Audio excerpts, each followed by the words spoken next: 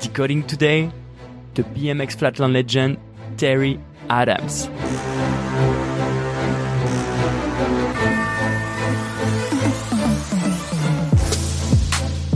Hey guys, I'm Mathias Dandois, and thank you for tuning in to my podcast, Decoding Athletes with Red Bull. I'm a BMX flatland professional rider and 8 times world champion. I'm traveling over 200 days a year and I've been to more than 80 countries in my life. I got the chance to meet so many inspiring athletes through my career, and now I want to know, what does it take to become a legend?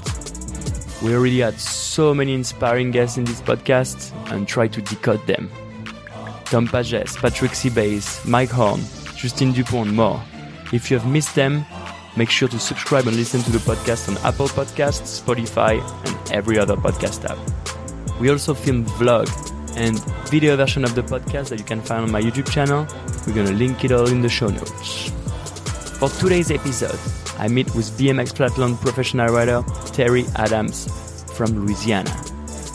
Terry Adams is a legend. He has 2 NORA Cup #1 rider awards. He's won multiple X Games. He's won so many contests. And he's to me like the definition of a self-made pro rider. He came from nothing and became a legend. In this podcast, we talk about so many interesting things. We talked about how he got on the Ellen DeGeneres show, how he worked with a BMX flatland coach to improve his performance, and how he lost 20 pounds during the COVID-19 confinement. Also, at the end of the podcast, you're going to have some amazing tips on how to become a self-made professional rider. Ladies and gentlemen, without any further ado, I give you Terry Adams. Hey you guys, welcome back to another episode of Decoding Athletes. This one is one of the most special episodes for me because I'm interviewing one of my best friends today. Terry Adams, one of the most influential BMX flatland rider you can ever think of. He has 2 NORA Cups. He's won the biggest contest you can ever think of. He's been on Glee. He's been on the Ellen DeGeneres show. I mean, like, it doesn't really get any better than that. So with no further ado, Terry Adams, baby. What's up, bro? So excited. He's so excited. Dude, what time is it in New Orleans right now? It's 5:30 a.m. I was like trying to organize this podcast and Terry was like, yeah, I'm just going to do it at 5:30 in the morning. Why is that? Yeah, I've been waking up at like 4:50 or so. I'm getting going early, man. I got a lot of stuff to do during the day, so. That's insane. You also just got a kid a few years ago, so that changed some things for you? Yeah, it changed a lot, man, actually. He was born, as you know, in like the end of 2018. As soon as that guy came out, everything kind of changed for me. I was like, almost like my journey was like ready to start over again or something. So I got remotivated.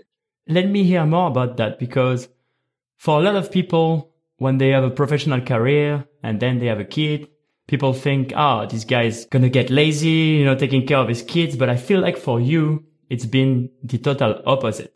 What has been motivating you to ride even harder having a kid? I guess, to be exact, because I know exactly what happened in my head. As soon as he came out and I was like looking at him, like I was holding him in my hands, I'm like, it would be really easy for me to bring him over and show him the NORA Cups and show him the X Games medal and show him the KOG trophies and show this guy, like, when he's old enough to understand, like, that I used to be really good on the bike and I used to compete at a high level. But that's not only the easy way out, but I felt like he wasn't going to get as much out of that from actually seeing me on the bike, seeing me lose, seeing me win, and then more importantly, seeing me put in the hard work and then watching it pay off. So that was a huge motivating factor for me to know that that was going to do a lot for him to like kind of watch that in person. So you want him to see you win, kind of? Dude, I want him to see me win. I want him to see me lose. And I want him to see me like really work for it. So like kind of be an inspiration for him through BMX? Exactly. Just because I've always felt that, how small BMX is, and even more so how small flatland is around the world, I've always felt that if I made this happen and built this life with Flatland, with as small as it is, that anything is really possible for any kid to do if they set their mind to it. So I wanted him to not only like see the fruits of everything that I've built, but I wanted him to actually be a part of it. That way he knows that he can do anything that he wants to do. I mean, if he wants to grow up and be a scooter guy or a yo-yo guy, or if he wants to blow bubbles for a living, it's possible. You know, you can figure it out. I think, and to me, you are one of the biggest inspiration when it comes to achieving stuff. When you have an idea in your head, you're not going to let it go. And I think a great example of that is when you wanted to go on the Ellen DeGeneres show. And you've told me that story numerous times, and it's one of my favorite story ever. So for those who don't know who Ellen DeGeneres is, it's one of the biggest talk show, maybe the biggest talk show in the United States. It's viewed by millions of Americans. And so Terry did it. He made it. But the way he did it, it's so inspiring. And I'll let you tell the story. It's so fucking incredible. How did you get on the Ellen show? Well, first, the reason I even had the idea to start writing letters and picking up the phone and calling was because up until that point, and even today, that's like exactly how I built my entire career. Getting on the magazine covers, getting mentioned in the news. I was always just like picking up the phone and calling and calling and calling. I was sitting there watching the Ellen show because I love Ellen. So I was watching it and there was a flat space right in the front when she walks out. And I looked at Vanessa and I said, man, I got to ride on that floor. And she said, you should do what you normally do. You should start calling. You should start writing letters. And the first thing I did was send a VHS tape of me talking.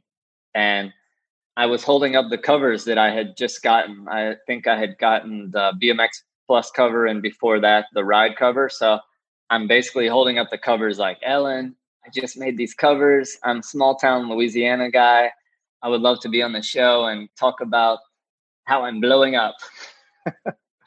I never got a call back. So I said, man, maybe I should send another one with me riding. So I sent a couple videos every couple months with me riding, never got a call back. And then finally, I got a call from one of their producers and they said, man, we got your video. We got your magazine covers. We got your signatures. We got your letters. And we want to see if you're available on Saturday. And I'm like, I'm available any day you want. And they said, okay, we'll call you right back. So I'm screaming through the house like, I'm in this. Well, they never called back. What? They never called back, but they left their number on my caller ID. So then I had their number. That's a mistake because that's what I do best. I call, and I call. I probably called that number, man, at least 2 years, leaving messages. No one would ever pick up, but I would get a voicemail and I would always say, hey, it's Terry again. Like, you guys called me 2 years ago. You guys told me I was going to be on the show or if I was available, and no one ever called me back. I'm still interested in being in the show. So finally they called and said, man, you are so determined. We get all your voicemails.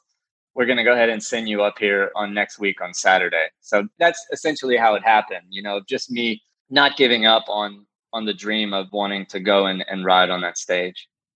So basically they had you on the show, of course, because you are a great BMX rider, but they had you on the show because you were so like consistent or like, so you really wanted to do that. And I think they really appreciated that. And that's why you were on the show.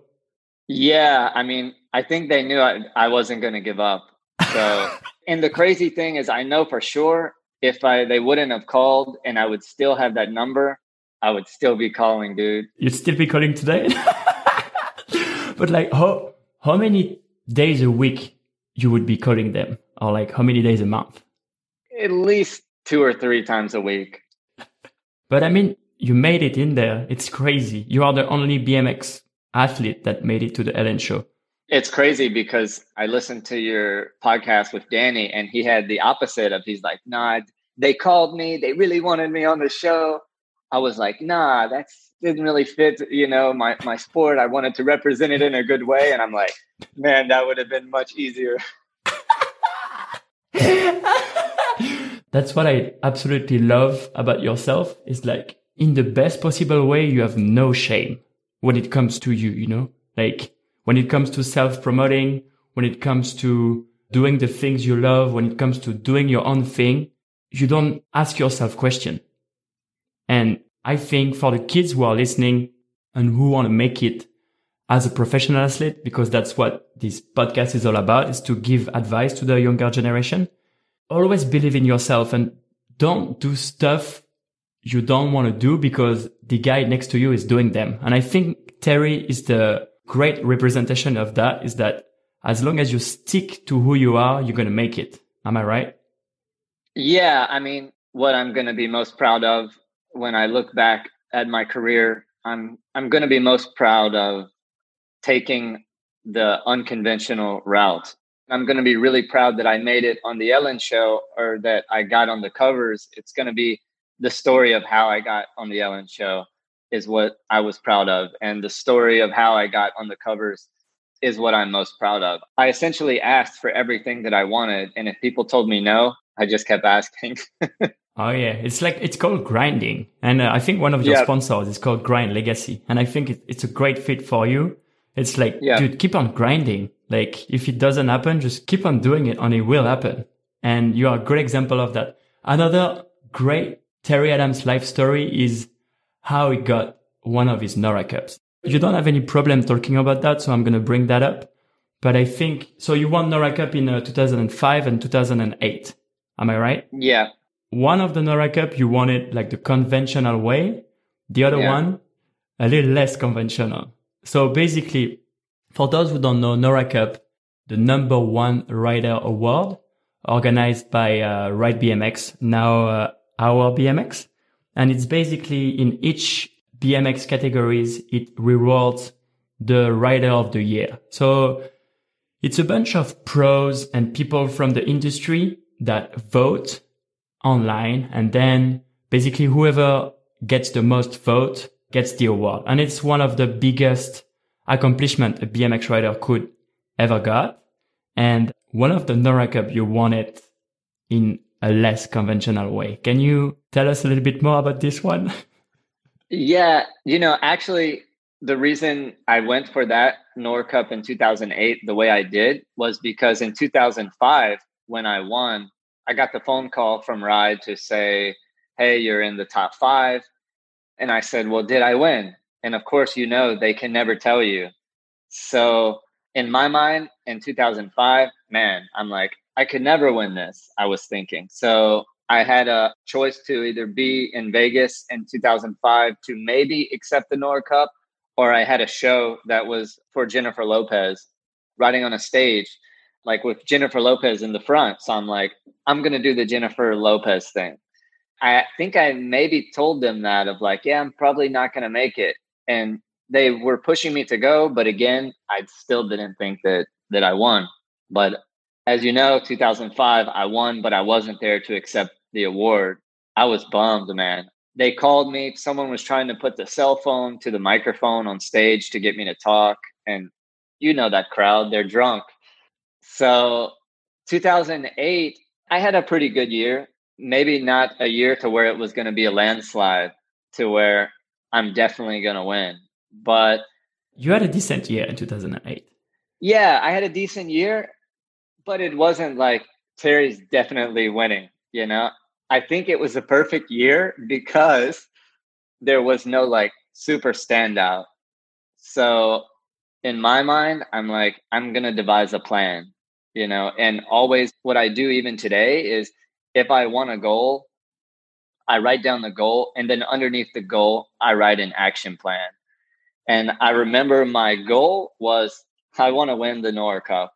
And that's a weird goal to have because it's other people voting for you. It's not nothing that you can just manifest by doing well. You just have to kind of hope for it. But my action plan below it was just ask people to vote for me. Man, I went through the list of people that I knew that were going to get a chance to vote. And then I went through the list of people that I thought would be okay with me asking. You know what I mean? Like, I know that some people might say, man, that is whack. So I X those people out, and I just went to the people that I'm like, I think they're going to be okay with me asking. So each email was sent separately, and it was more of a personal message. So, like, for instance, emailed Mike S. and I'm like, hey, man, I know you can vote for anyone you want this year, but I just want to remind you that I had a really great year and I would appreciate your vote. And if you don't want to vote for me, that's fine. But it would be great to have your vote because I feel like I killed it, you know? And eventually, a lot of the riders that I sent the emails, eventually they were emailing back like, sure, yes, I'm going to vote for you. So I started going through the names and like putting a check by everyone that I knew that I was going to get the vote from. That's how it happened. I mean, in a nutshell, I kind of walked in there maybe knowing that I won. I was nervous because I'm like, oh man, I got to go on stage. Like I knew it because I had the checks, you know? I mean, you never know, like some people can just bullshit you, you know, like reply to your email saying that they're going to vote for you, but in the end they didn't. So you never really know. But what happened in your head when they called your name? I don't know what was going on in my head, but when I was walking off the stage, it was really a moment in my life where I did realize that I can make anything happen if I write it down. It's a goal. Like I'm going to figure it out. I was proud that I did something the unconventional way. Like you said, I'm actually proud to tell this story because it's a part of my career that I'll never forget. Like I said, I'm proud to have the Nora Cup sitting there that says 2008, but I'm more proud of the way I went about getting it. I'm stoked about it, man. One was won by a rider. The other was won by a politician. Dude, and the day after or the week after I won it, I remember I got a phone call from Alex. Jumelin? Yeah, and he was... Alex Jumelin is another BMX flatland professional rider from France, and he's a great friend of Terry and I. So sorry, go ahead. So he called and I could tell he was partying, maybe with you or with Raphael, someone he was partying with. And I pick up, I hear the music in the background. He's like, I have one question for you. I was like, what? And he's like, did you ask everyone to vote for you for that cup? And I was like, yes, I did. And he goes, oh my God. But that's what I love about you. It's like fucking shameless and you make stuff happen. And this is a great inspiration for everyone out there because you come from nothing, a small town in Louisiana, and like you made it up there. And I'm so proud of you and the way you do it. And, I want to come back to one of the things you said that you write stuff down. And I think that's one of the greatest advice you can give to someone. If you need to get stuff down, write them down. I started to do that a year ago because I was keep on forgetting to reply to some emails. I was forgetting to some tricks ideas, some stuff like that. And now it's right there. I'm making to-do lists. And whenever I have an idea or like I need to do something, I write them down. And I feel like we're the same way. I once picked up your phone and there were like 5 millions written on it or something like that. Yeah. And I was like, what is that? What is the 5 millions for? I was like, dude, I'm going to make 5 millions in my lifetime. Whenever you have a goal, write it down, right? Yeah, exactly, man. You know, at first it started like a to-do list when I was younger. And then I realized that writing down the to-do list, I'm always going to be able to mark it out. So probably 2002, 2003, I started writing down goals. And each year I started to make those goals more crazy and more outlandish. And the more I realized, the crazier stuff I wrote down, even if I accomplished 70% of those things on that list, those things wouldn't have been even went for if I wouldn't have wrote them down. So today, each year, I'm writing even crazier stuff down, and I'm doing like a vision board where I'm putting actual photos of stuff that I want, and I see that board every day. And I change the board every year. And it's crazy to go back some years and look at all these crazy pictures that I put on the board. And just from looking at them and keeping them fresh in my mind, that stuff is coming true like pretty much every year that I put on the board. I look at that board every day, you know. What's on the board this year? What's your goal for 2020? There's some podium stuff. There's a new car on there. There's a different house on there. There's 150,000 followers on TikTok on there. There's all kind of stuff on there, man. Oh, so it goes from investment properties to TikTok followers. The range is super wide. Yeah, I have it in like categories. So I have like personal stuff that I want. I have writing stuff that I want. I have like investment stuff that I want. And I put it in categories. And then every day when I walk in here, I just kind of glance at it, and man, that visualization is super powerful. And like pretty much everything that I've built today, it comes from that. Like this house was in a binder because I had a bunch of ideas of this house. And it's just because I looked at it every day. I've been to your house, dude. It's so sick. It's the dream house. You have a beautiful house, a swimming pool, a riding spot in your garage. And I know you earned every square inches of that house. And it's like, I'm so proud of you, dude. It's like the way you do things is mind blowing on kids. Like if you want to get stuff done, write them down. Honestly, it's the most efficient way to do it. That's the most important thing is if you're not writing down the goal that you have, it might not be that important. So just go through the ones that are really important to you and write them down. And eventually it's going to happen. Sometimes it might take 2, 3, 4, 5 years, but as long as you keep writing it down every year, your chances of it happening are much higher. I promise you that. What's the craziest goal that was ever written on that board and never happened that you're still chasing? The crazy thing is I built a board that was up for 3 years. And the only reason I took it down is everything on the board came true. Everything. It was some crazy things on that board, man. One of the things that didn't come true was getting your money back from that contest in Trinidad. That's true, man. Let me tell you guys a little story. Back in 2012, 2013, waking up, getting some mails, and I receive an email from a guy in Trinidad, and it says, I'm going to organize the biggest contest ever organized in the world with the biggest prize money ever for a BMX contest.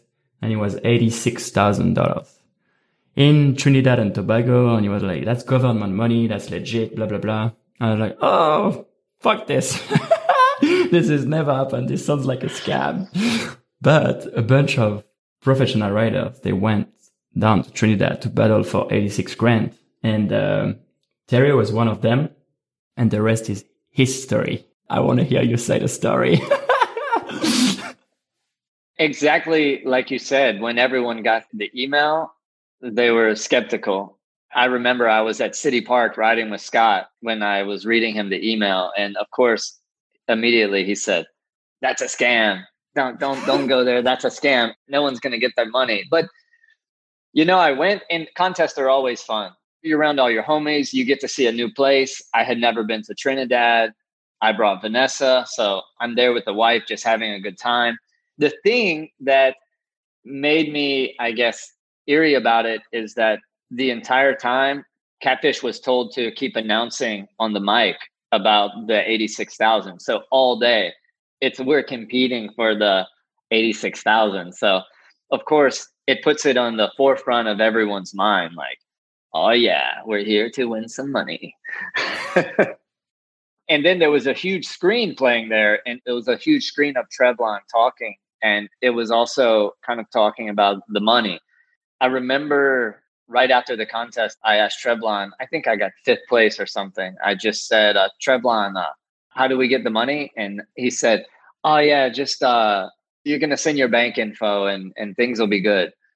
Which I thought that was a funny answer because we were told to stay an extra day so he could get the money. So everyone stayed an extra day.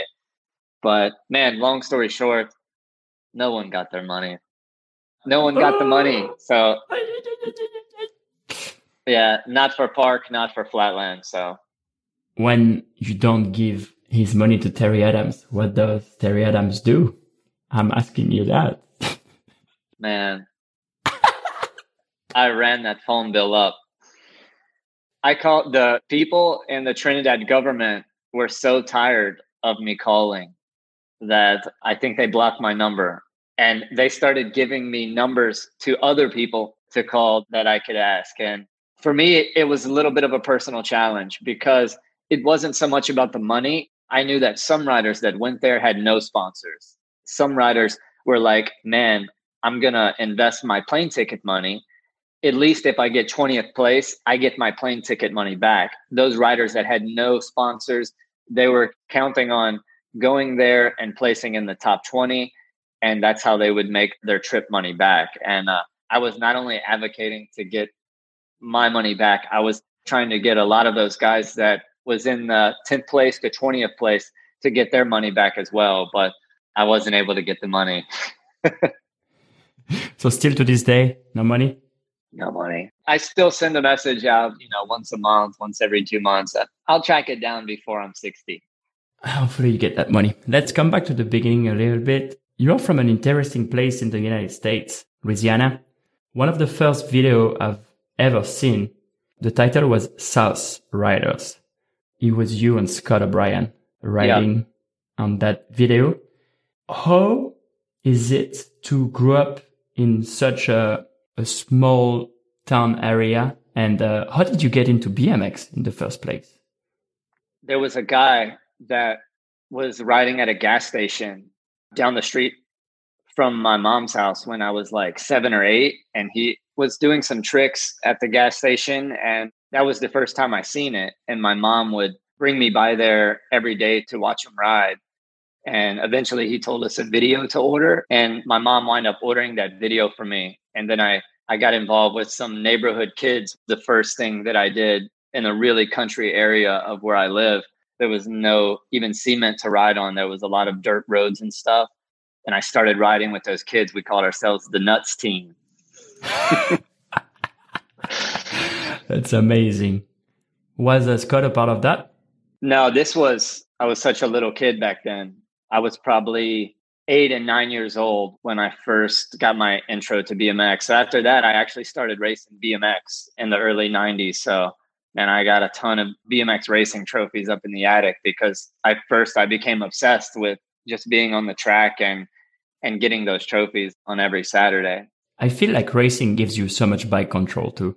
Some of the best freestyle BMX riders, such as Chad Curley, Dennis Anderson, Chris Fox, they are fantastic race BMX guys. And I think the fact that you were racing first thing helped you a lot with your tricks. Yeah, because then from the racing, I went to riding on box jumps to do shows for bike shops and stuff. And at that point, my bike really wasn't set up for flatland. I was just riding BMX, doing shows for a little bike shop that I rode for until I got a phone call from some guys in New Orleans. They asked me what kind of flatland tricks I could do. And I just lied. I was a little kid. So I just said a bunch of trick names. I'm like, yeah, I can do this. I can do this. I couldn't do any of it. But the guy was Eugene Collins. And he said, man, we got to come down and see you ride. So they came down to see all these tricks that I said I could do. And I couldn't do any of them, but they could tell that I had a fire inside of me. So after that day, man, I set my bike up for flatland and I never turned back. It was like I became obsessed. That's the crazy thing about flatland is I don't know why, but once you get into it, it's like a drug. It's crazy. I think it's because it's so hard when you try to learn a new trick. The feeling of landing a new trick is so crazy. Yeah, it's like you're floating or something. It really is like you have some type of power to be able to float around the bike like that when you start to really learn how to feel the flow and the essence of what it feels like to finally be able to take a trick that was once hard and then make it easy. To go outside and do that, it really does feel like a special power or something. So as a kid, it really does get addictive. And man, I had these notebooks when I was 12 and 13 years old. And if I go through and read the stuff that I was writing, there's definitely some form of addiction because I'm writing and I sound like I'm possessed. There was a part in the book where I'm writing flatland, flatland, flatland, flatland. And then I wrote eyes closed, and then my eyes are closed and I'm riding flatland with my eyes closed. Wow. Yeah, just because in my mind, I felt like I needed to be possessed to get really good. And man, I just took it to the extreme like I do with everything. And sometimes I do need to step back and I need structure and balance with stuff that I do personally, because I'll get so obsessed to where I'll ride myself to death. So I almost have to take a step back and say like, okay, calm down, Terry. The bike will be there tomorrow. That's how you turn pro, I think, being so motivated. And I feel like a lot of kids are always super interested to hear, how did you turn pro? What was the moment you knew you were going from being a great am, doing all kind of tricks, to like, oh, this is going to be my life now? What was the turning point for you? For me, honestly, it's a little bit of a different story, because I was so obsessed with wanting to turn pro from an early age.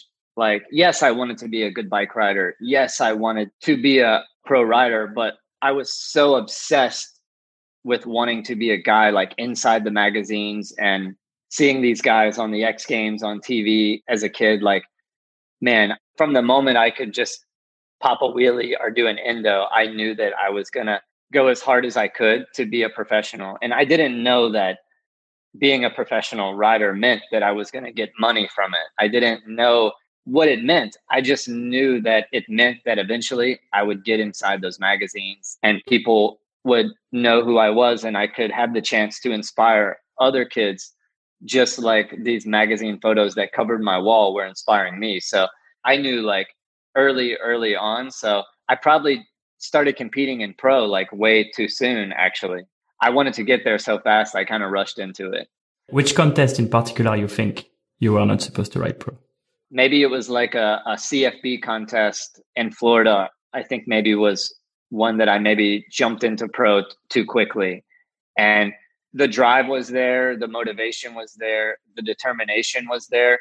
But at that point, I probably could have waited another year or two, but it just motivated me to go harder to get to the level that I needed to be. Thing is, with BMX, turning pro or entering a pro contest doesn't really mean anything, because if you're listening to this podcast and you want to enter pro at any events, except the UCI events, but at any private events, you can just pay the subscription fee and turn pro just to have the pro wristband. It doesn't really mean anything. To me, turning pro means making money with BMX and not having another job. So what was the transition from being like an AM and then making money with BMX? What was like the first sponsor or like the turning point for you? I think a huge turning point for me was Red Bull. 17 years ago, I had some sponsors that were maybe giving me a little bit of money here and there, very small money. But Scott, that you mentioned earlier, he was having a meeting with Red Bull at his house to present the idea of Voodoo Jam. And this was in 2003. And man, at that time, I was just at home, hanging out, doing my thing, hanging out with my girlfriend. And he said, dude, I had this meeting with Red Bull at my house to talk about this idea for this contest. If you come over here today, it can change your life. Like, it can seriously change your life. And I said, man, I think I'll try to make it. And he said, no, if you show up here and meet these people at Red Bull, it can seriously change your life. And dude, I had maybe just got my license, like just recently. I was just able to drive to New Orleans like in that year. And I showed up there and he was right. It changed my life. That was the start of my relationship with Red Bull, because he was there just presenting a contest idea, and I was able to shake hands with some people there. And that was that first big sponsor that was able to give me some really, really great support and kind of send me around the world to show my talents. That's funny. It's really similar to what Miles Chamley-Watson said in the previous episode. It's all about being at the right place at the right moment. But sometimes you have to force that. You have to make yourself be at the right place at the right moment. You going to this meeting was that. If you never go to that meeting, no Red Bull sponsorship, pretty much. Dude, we might not even be sitting here right now. So, guys, like when you have a feeling that it's important, just make the effort and go out there.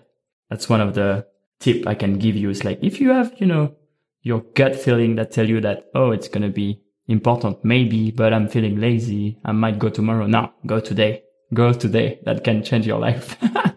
Yeah, man, that was 17 years ago. And now I look back and think that was such a life-changing moment for me because I was entering pro in 2003.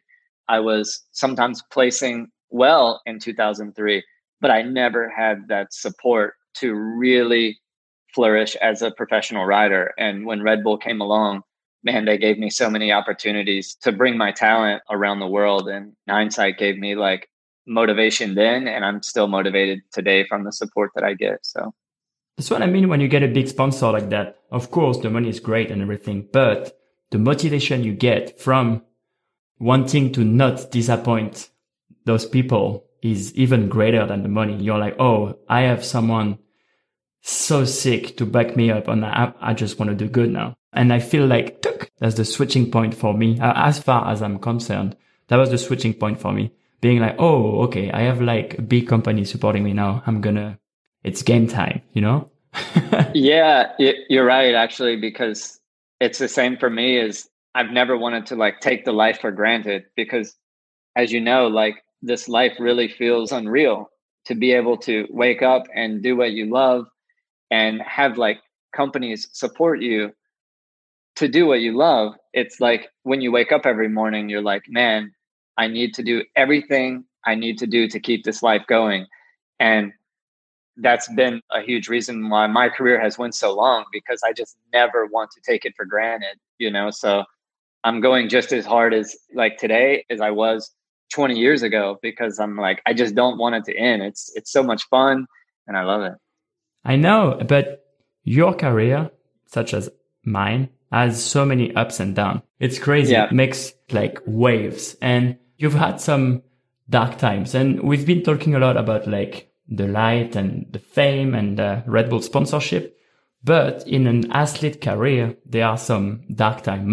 One of my darkest time was like when I broke my ankle, right before FIS because I've had partying the night before and I was so bummed. And that made me realize, fuck, I need to like step my game up and kind of find my way again.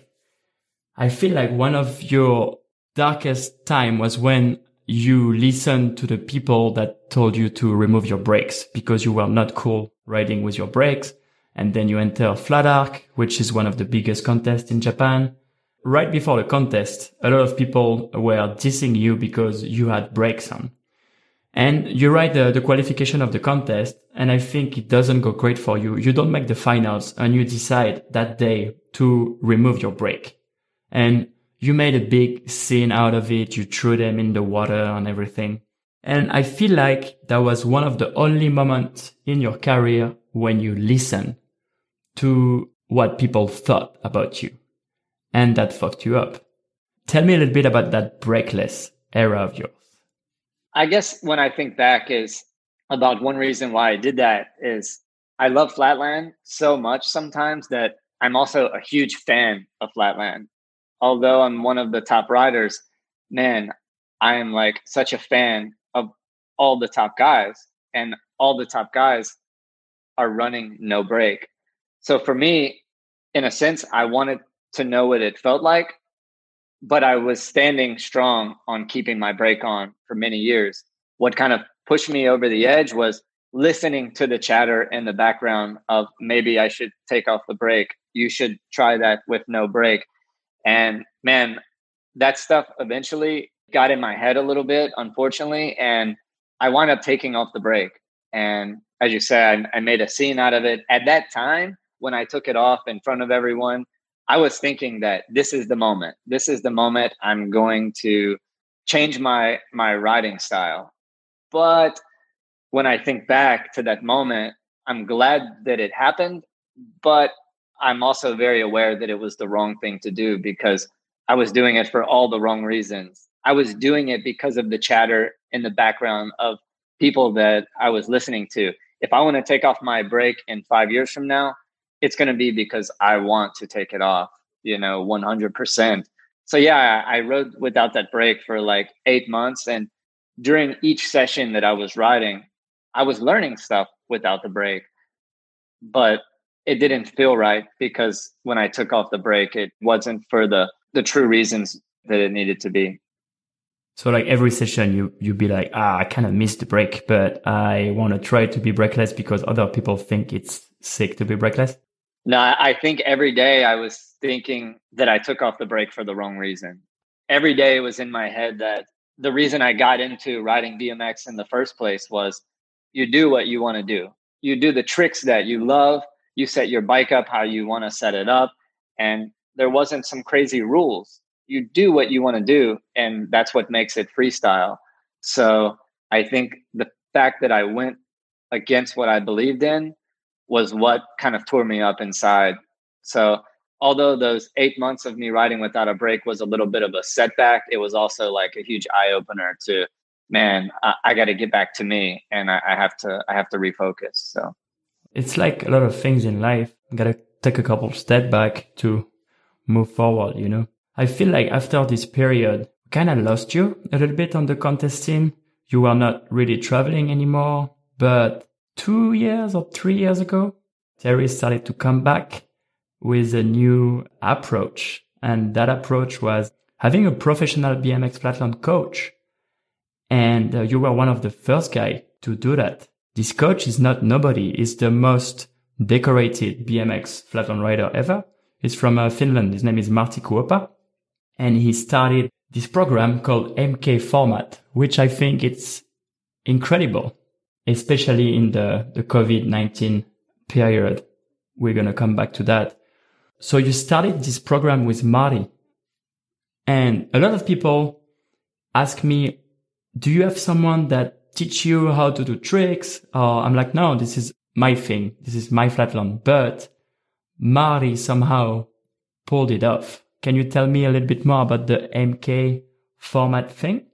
Yeah, honestly, after Ledge was born was when I approached Marty, because that's when I knew that I wanted to get back to the top of my performance level in the contest game.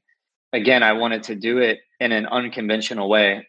Like we said before, like at the end of my career, whenever that may be, I want to look back and not look back at the contest that I won, but I want to look back how I got there and how I took an unconventional route to get there. So I reached out to Marty, and it was around the time he was just starting to get it going to like coach riders like individually. And man, I just basically told him like, I want something to push me over the edge. I want to be back at my highest performing level. And it's been the greatest thing because, as you know, I have a lot of determination. I have a lot of motivation and drive.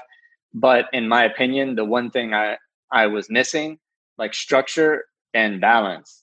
What I mean by that is when you start to get a little bit older, you have more things on your plate. Like as I got older, I'm not just riding as a professional. I'm investing in different businesses. I have a kid now. I have all these sponsors that I have to keep up with. So sometimes that's where my riding lacked, is I didn't have the structure to be able to know how much I needed to be riding and where I needed to place that riding during the day. And I didn't have the balance, because I'm a person that needs to be told like, dude, you need a day off. Like you rode really well today. Like you're on fire, like take a day off. And that's what I was missing, those two things, the structure and balance. And man, when I seen how Marty did his program with creating these sheets, it was like right up my alley. Like, oh, I get to document all my tricks and see where I need help with. And it's really been a life changer for me, because through like having that daily communication with Marty, and also like he started me doing like daily meditation for, man, it's going on like a year and a half now. Like those two things have given me an opportunity to reflect on how my sessions went, good or bad, how my contest placings went, good or bad. It's really put me in a different level, not just on the bike, but like in life. So I'm like so happy with that decision already. I feel like it's made me not only a better rider, but a better person. What's the process? Does he send you like PDF files with tricks to do or stuff like that? Or what's the process of MK Format? Basically, it's those subtle details of like how you train. You know, for years, I never had a problem with getting consistent because I did a 5 in a row process. But with Marty, the first way I started training was I was getting just 10 tries, you know, on a consistency sheet. And with those 10 tries of each trick, that's all I get. So it was very different for me. And what was cool about it is it gave me a chance to like mix up the structure. Some weeks we would train like that. And other weeks he would just have me out there kind of freestyling. And it was great for me to change it up because sometimes I'm definitely an individual that needs someone to say like, Terry, change it up. Like you're going to drive yourself crazy out there. It's just my personality. But yeah, it's the subtle details, you know, like something even as small as him watching my contest run and saying, oh, this could flow better if you did this trick after this trick because you're making a big figure 8 on the stage. You know, he would point out other riders, yourself and Alex, the way maybe you don't make a big figure 8 on the stage from trick to trick. So those little things to make your run flow better. And then on top of that, working with the things that I may have been going on in my head, you know, were sometimes my biggest roadblocks of not reflecting after each session and stuff. So it's the little things anyway. When you are at such high level of performances, it's the little thing that makes a big difference. If you guys want to check out what Marty is up to, he's on Instagram, Marty Kuopa, MK Format. And I think it's great for any BMX rider, street, park, flatland. Like it's great to like adapt those advices into your riding. And thanks, Marty, for putting that up, and a master of creativity as well. And he's doing a lot for the scene, even though he's a retired pro rider now. And I have so much love for this guy. COVID-19 has been a turning point for you as well. When I look at your Instagram photo you posted, like the before after COVID-19, it's fantastic. What happened? It's crazy. You lost 30 pounds. You just gained muscle. Like it's crazy. Like a lot of people were in confinement. They were drinking beers and drinking wine and getting weight. And you just got out of the COVID-19 confinement as fit as ever. What happened? Yeah, I mean, with that going on, everyone kind of has a choice, right? They can either try to better themselves or to just kind of stay at home and do the opposite. So I'm here training and I'm getting ready for when things start back up. So it just kind of made sense to not only get in shape on the bike, but to get in shape off the bike. You know, I feel like it was the one missing piece to the puzzle that I have going on right now, because I'm working on my mind. I'm doing all this meditation. I'm working on my bike. I'm riding every day, trying to get as good as I can. But then when I would look at my body and I had that extra 10 pounds on me, which doesn't sound like a lot because I'm a skinny guy, actually looking at some older videos of me in the early 2000s, I was able to move around the bike just a little bit quicker. So it kind of pushed me looking at those old videos to, okay, if I'm going to get in shape, there's some downtime to do it right now because I don't necessarily have to be 100% ready for a contest. And so like what, you changed your diet? You changed your walking program? Yeah. I mean, I just went extreme with it. Too extreme, man. You know, no sugar, no bread, 100 pull-ups, 100 sit-ups, 100 push-ups, 50 curls, and 1 mile running a day. Every day? Every day. Yeah. Yeah. I started with 3 days a week and now I'm just obsessive. So I just take off running down the street every time I feel like it. Oh my God, dude. You are so extreme. And to give you guys an example, I started this idea during the COVID-19 online with 5 of my best friends, digital game of bike. So basically online game of bike.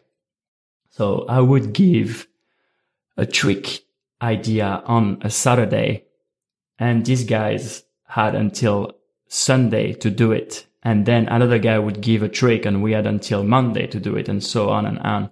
And it was with Terry, obviously, Marty Kuopa, Travis Collier, Frank Lucas, Alex Jumlin, and Raphael Chiquet.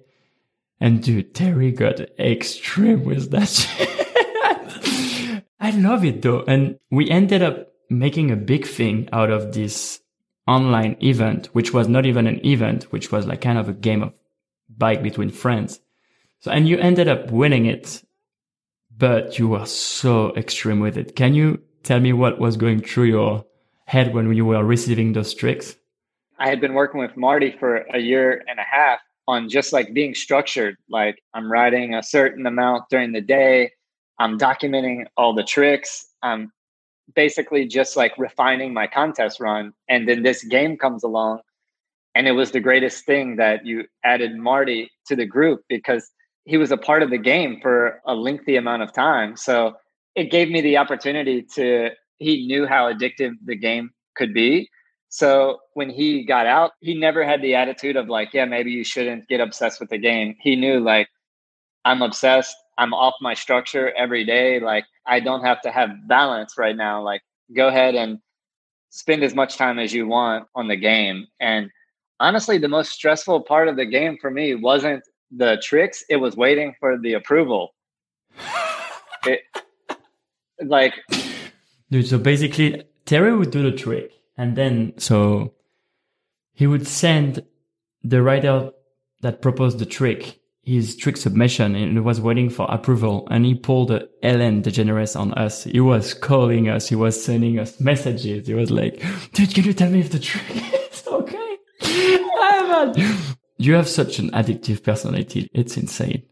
I think in the very beginning, I made the decision on my goal list that I was going to win the game of bike. Honestly, I spent so much time learning you guys' tricks. It did mean a lot to me to finish out the game and win. Like, man, I got the trophy up there, and the trophy to me, it means just as much to me as the Nora Cup, because that game went on for 6 weeks. A month and a half, yeah. Yeah, it went on for a long, so to spend that much time on the bike every day, dude, I was super proud to pop that champagne and spray it all over the place. Dude, yeah, you told me you cried a little and shit. That's the level of dedication you were at that moment. It's so crazy. But you are so extreme with things too. Like when I look at your social media, you are one of the most followed BMX athletes on social media right now. And for sometimes the way you were doing it, the follower race, and we've talked about that, but it's the way you were handling stuff was like so funny. You were trying to do the craziest stuff you could think of and put them online. Do you remember that era? What was going through your head at that moment? Yeah, that's why, again, I need that structure and balance, because if I have the goal to get followers, it's hard to pull me away from that goal. I'm going to try everything I can to acquire followers. And that's why I do need that structure in my life, because sometimes I get fixated on something and I can't stop. So yeah, that era for me was, I was going to jump from any object to any object and try to land on the bike just to get followers. And it wasn't the smartest thing, because, man, I ended up pulling my groin muscle doing that stuff. And at some point I had to just say like, okay, you're at 100,000 followers. Like, that's good. Like, just, you're going to kill yourself. Like, it's fine. You don't need more than that. Please, like, do yourself a favor. Go on @TerryAdamsBMX on Instagram and scroll to like a year and a half ago. It's some of the craziest shit I've seen online. It's insane. You were partnering with influencers that were like doing backflips and stuff. I was jumping out the roof of my car. Yeah.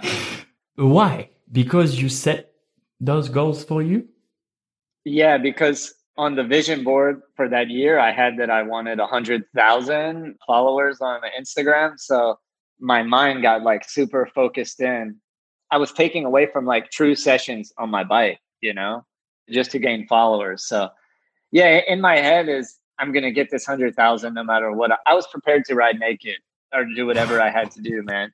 I was prepared. Oh man, that's amazing. But I think you bring a lot of that to the contest runs as well. And Terry is one of the most entertaining contest rider to watch, because dude, you do the craziest faces when you ride. It's insane.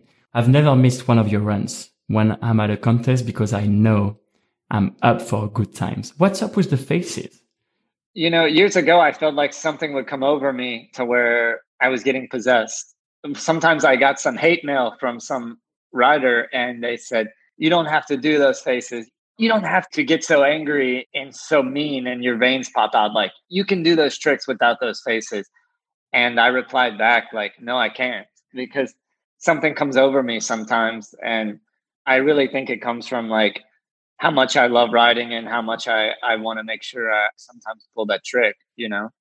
One of my favorite memory ever as a BMX rider was Cologne in 2005, I think, when you pulled a A-bomb. It's so hard to explain on a podcast, but it's basically Terry's doing a crazy jump and landing on his back peg. And he's always waiting on the last moment, like pretty much when he's going off stage. And in 2005, we were at that contest and he's coming toward Alex Chimlin, my best friend, and I and Raphael. And we know he's going to do the A-bomb. And dude, he did the A-bomb literally like 2 inches away from us. And you pulled it and we jumped on you and the crowd went bananas. That's my favorite memory as a contest rider. Do you remember what I'm talking about? Yeah, actually, that's one of my favorite moments in my career as a contest rider. And I didn't even win the contest. I got 3rd place, but I look back and to have you guys supporting me on the side, like, dude, there was no doubt. I was looking for you guys. When I was in that trick, I steered your direction because I wanted to do it like really close to you guys. Like, I wanted you guys to have the front row seat, you know? I'm going to try to find the footage online and post it because Terry is doing the trick, like a dangerous trick, literally like 5 inches from my eyebrows. I'm just like, ah! That was one of the crazy moments. Do you think you could win FIS 2021 in Montpellier right now? I definitely am in a good spot right now. If I look at my riding level 10 years ago and my riding level now, I'm in really good shape. So the goal is right now to be the best bike rider that I've ever been for myself and for my son to see that. So I feel like my chances are better now than they were 10 years ago. I'm ready. Is that the ultimate dream? Because no offense or whatever, but it's been a minute since you won a international BMX flatland contest. You had a crazy run in the World Championship last year. You got so close, just missed the last trick. And I think you would have been pretty close to winning the World Championship. Is that the ultimate dream, to like win one of these big contests? I would say that the goal is not to just win one. The goal is to stay on top for a while. It's not a goal that's not going to happen. It's a goal that's going to happen. Like, I'm here to stay. I'm going to have the 6-pack for more than 6 months. It's going to be there. I'm in the game, bro. And that's what I've been texting you. After I was watching the Game of Bike, I was like, oh, dude, you have the potential to just win any contest right now. And I really hope you do, dude. Like, I really hope you do. And hopefully in FIS Montpellier 2021 and kick all of our asses. But I'm going to give you a hard time doing that. I know you are. You bring all this extreme mindset to other terrain than only like BMX flatland. Another thing in your life is investment, properties. And I feel like it's all that you have been learning through BMX that now you are able to be successful in that other terrain. Can you tell me a little bit more about your investment project? Yeah, really, the mindset came from, many years ago, I started to think about what am I going to do when these money stops coming from riding the bike? And it was a scary thought. You know, it was a scary thought to think like, man, I've been living this dream for so many years. Like, the moment this dream stops and the moment this money stops coming from riding the bike, I really want to be at a spot where I can keep living this life of riding my bike and doing the things that I love. So I have to look back and be like super thankful that I met some few people that told me that you need to be smart with your money and invest it. So it was probably, close to 12 or 13 years ago, I started probably taking 90% of my income and investing the income that I was getting from riding my bike back into investments that were going to put money back in my pocket later on in life. So I just got really serious with it. And I can look back now and be really thankful that I did that, because now those ending years of my career may be coming up in the next 5 plus 10 years. And so I can look back and be thankful that I started that process so early. So my advice to any athlete or any individual that wants to think about their future is, man, don't wait to do it. Just do it and then wait. Because if you're in your 20s, or if you're in your early 30s, or even your late 30s, even your early 40s, it's not too late to start. The important thing is to take your money now and start being smart with it. Dude, that was so powerful. Like, don't wait to do it. Just do it and wait. That's what I did, man. And I started to see the fruits of doing that like really early. Like the moment I did it, I'm like, oh my God, it became addictive.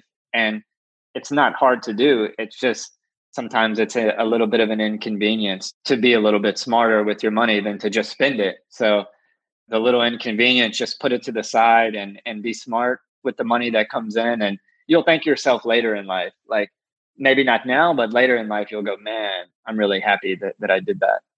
Another thing you do on the side of just riding BMX Flatland is organizing the most badass BMX Flatland event. My personal favorite event outside of FIS Montpellier, the Voodoo Jam. Dude, I love that event. You are doing that with Scott O'Brien. What was the first Voodoo Jam? 2004. 2004. And you've been pretty much doing it every year on and off since 2004. Yeah. And, I have to give Scott the credit on this, because it's really his idea. And he's really like the main person behind the idea of putting Flatland in this club and creating this energy in the club that essentially we believe help kind of sculpt the way Flatland contests are now around the world. In the beginning, we had to build the notoriety of the event. So he would just say like, Terry, your job is, you just got to get the riders here. So I would get on the phone with all the riders from Texas and, hey man, you got to come. Like, and they would give me a hard no, like, nah, I can't make it. Money is tight.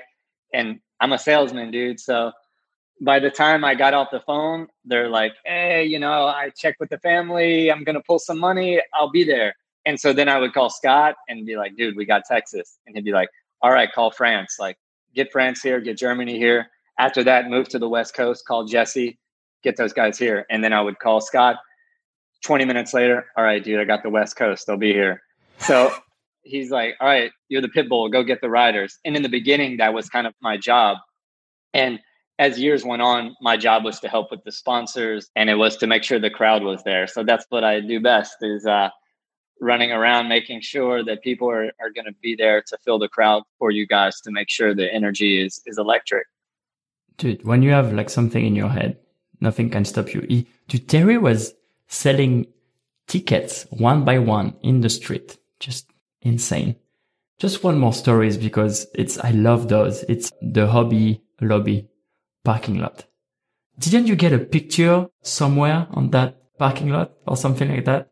What was the story? I love that story. It's fucking incredible. And I know a lot of people are going to love that story, because it just shows your dedication. I think you're talking about the shopping mall. Yeah, the shopping mall. Yeah. Here in Hammond. And there was a big window in the front. And I just kept going to talk to the mall manager all the time, because I'm like, man, how sick would that be to like have a Flatland photo in the front, And I ended up paying for the photo. I paid for the photo. I paid to have it shot. The photo was me like riding inside the mall.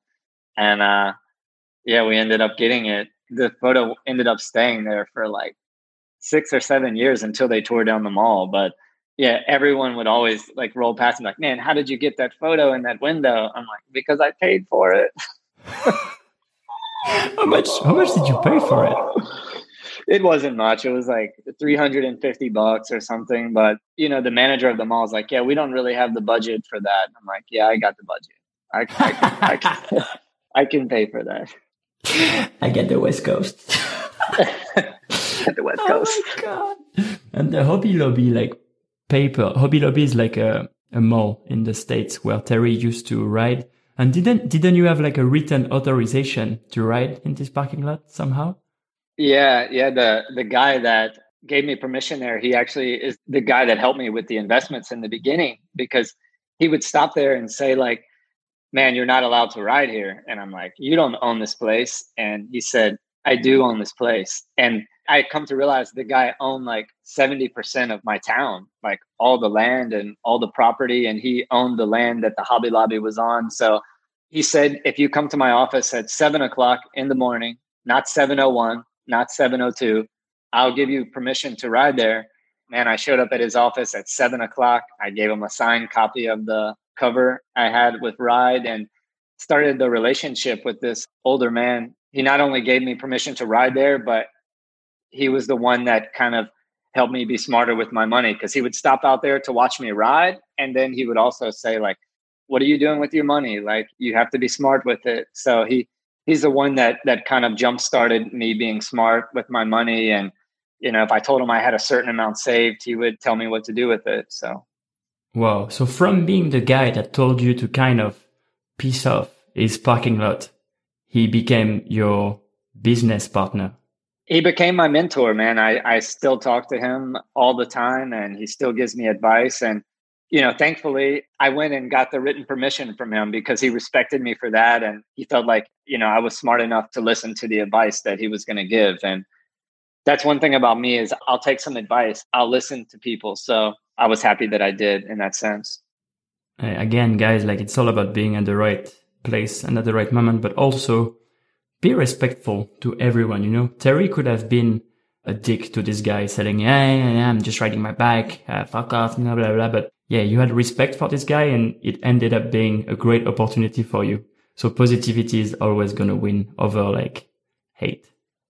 Yeah. And I looked wild out there. I had my hair in braids. I had my flatland tattoo going across my stomach. My pants are hanging down really low. So he could have easily said like, man, I'm not going to give this kid permission. So that was a testament to him as well, to not judge someone. He could have been like, man, this guy's not going to do tricks in my parking lot. But it was great that he kind of looked past and said like, he is out here doing something positive.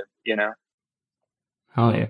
What advice would you give to 12 years old Terry Adams if he was right in front of you right now? Let's say I am 12 years old Terry Adams. What do you want to say to him? I think I would say, don't let anyone tell you that you can't do something. That's the furthest from the truth. If you have a dream, if you have a goal, it doesn't matter what it is. Just stay positive, stay humble, and keep always working towards that goal and don't give up because sometimes you really never know how close you are to accomplishing that goal. Like sometimes you could be right around the corner from it and you just give up because your friends are giving up on their goals and their dreams. And you really have to take a step back and realize that you could be really close. And the moment you walk away, you could have just been busting down the wall to make it happen. So that's the difference between all the people out there that make it and the people that don't make it, is that the peoples that make it, they never gave up. And the never giving up attitude is what's going to like take you to the end, because it's eventually going to happen and you're going to be proud of yourself for getting there. So don't give up. Dude, never. And it might sound cliche and people be like, yeah, that's bullshit. But there is damn right. You're never going to know if you give up. Like if you give up, you're never going to know what's behind the walls. If you don't give up, man, you have a reason to leave. I could have gave up on Ellen 2.5 years ago before they put me on the show, but you never know. So you got to keep going, man. You got to keep going. You got to keep doing your thing. The question I ask a lot on that show is an advice for the younger generation. Let's say a little kid that's talented and kind of want to be sponsored, but is struggling to get sponsored. And one advice for him. The advice would be to not focus so hard on getting sponsored. Focus on your craft, focus on getting better, and all that stuff will come later if it needs to come. So you almost have to find yourself first, dig really deep into the talent that you're going for, And then eventually, like, they'll find you and then you'll see your opportunity. But just don't give up. It's kind of the same advice, really. Just keep doing what you love, and then great things will come. You'll know when there's the right time to push, you know. You can always pick up the phone. Look at the bigger pictures of like riding before just focusing on the sponsorship. And there are so many ways to do it these days, you know, social media, YouTube. Film yourself with your friends, put some videos out there, go to contests. There are like so many ways. And I think that 2020 is a great era for self-made men. Yeah, you're right. It's a crazy world right now of like with social media and everything going on with content, like all kids can just kind of choose their path. You just have to know which path you want to go down and stick to it. If you're going to start a YouTube channel, don't try it for 4 months and then give up. Don't focus on the amount of subscribers that you have. Focus on the content that you're putting out, and eventually you'll get results. Exactly. There's that video of that girl that was doing roller disco that went viral. She had no followers, like, and then all of a sudden she has like 500,000 followers. So again, you never know until you're going to make it. Exactly. We've been killing it. Oh, just one more thing. Oh my God. Look, Terry is showing me his trophy of the game of bike right now. He's so proud. I'll do a screenshot of that and put it on my Instagram. Just one last thing. What's your take on the Olympic? If Flatland is going to make it to the Olympic, would you be stoked, or do you think it's lame? Nah, I would be stoked, man, because when I think back about why I got so motivated and so inspired to ride Flatland when I was a kid, it was because I seen it on TV. You know, I seen it on the X Games. I would pop my tape in and record it off television. So in my opinion, if there's any way to get Flatland on the forefront on a world stage like the Olympics, it's going to be a good thing because it's going to create more interest and more kids get into riding. So I'm all for it. And of course, I want it to happen. I want to represent for Team USA. And I'd be lying if I told you that's not what I'm working for over here. You know, I'm preparing, you know, just in case we have that chance of making it in. Oh yeah, I'm the same way, homie. Team France all the way. I think that's a wrap for this episode of Decoding Athletes. To one of the realest in the game, Terry Adams. Check him out on Instagram at Terry Adams BMX. He's killing it on TikTok as well, Terry Adams BMX. Dude, I love you so much. Thanks for being a part of my show on that Red Bull Decoding Athlete podcast. And dude, I can't wait to hang out. It's been so long. We're going to do it. And thank you again for having me. This was dope. And let's talk soon, homie. Bye, Terry. Love you. Peace. Thank you guys so much for your attention and listening to my podcast, Decoding Athlete with Red Bull. You know, I really loved how he talked about his relationship with his son, that his son inspired him, and he wants to inspire his son. So it's kind of like a win-win relationship he had with him. Obviously, I love the way how he got into the Ellen show, you know, like by never giving up. And that's the thing about Terry, like he never gave up in his life, and that's how he got there. And last but not least, I really love that he's so motivated to win a world championship.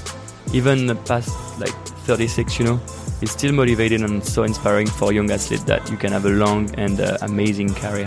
So the next episode will drop next Wednesday at 6 p.m. CET. It's going to be dope, so don't miss that one out, and subscribe to the podcast on Apple Podcasts, Spotify, or your favorite podcast app. Thank you guys so much for listening to the Decoding Athlete podcast today. It's always a pleasure to share some insights with you, and thanks for your feedback. It's always appreciated. Share it with the hashtag Decoding Athletes on Instagram, and don't forget to tag me so I can see it. There is a video version of the podcast on my YouTube channel. It's always sick to see how the athlete look like, you know, and you can find the link to that down below in the show notes. Have a great day, you guys, and see you soon on Decoding Athletes with Red Bull.